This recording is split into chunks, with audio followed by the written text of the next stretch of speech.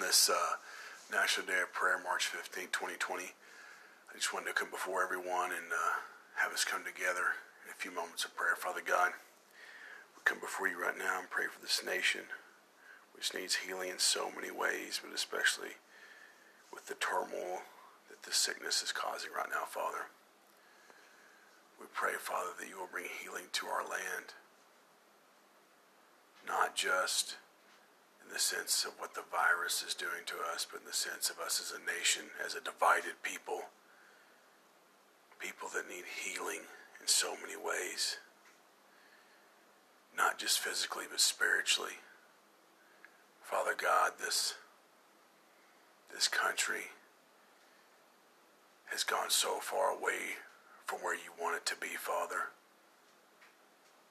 And there's nothing we can do about that. Only you can. Only you can send your Holy Spirit down upon us to change us, change our hearts, change these people, and heal our land. We ask that you please do so, Father. In your Son's name we pray. Amen. Remember, ladies and gentlemen, if we will humble ourselves and seek his face,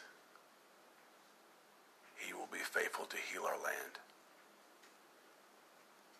God bless.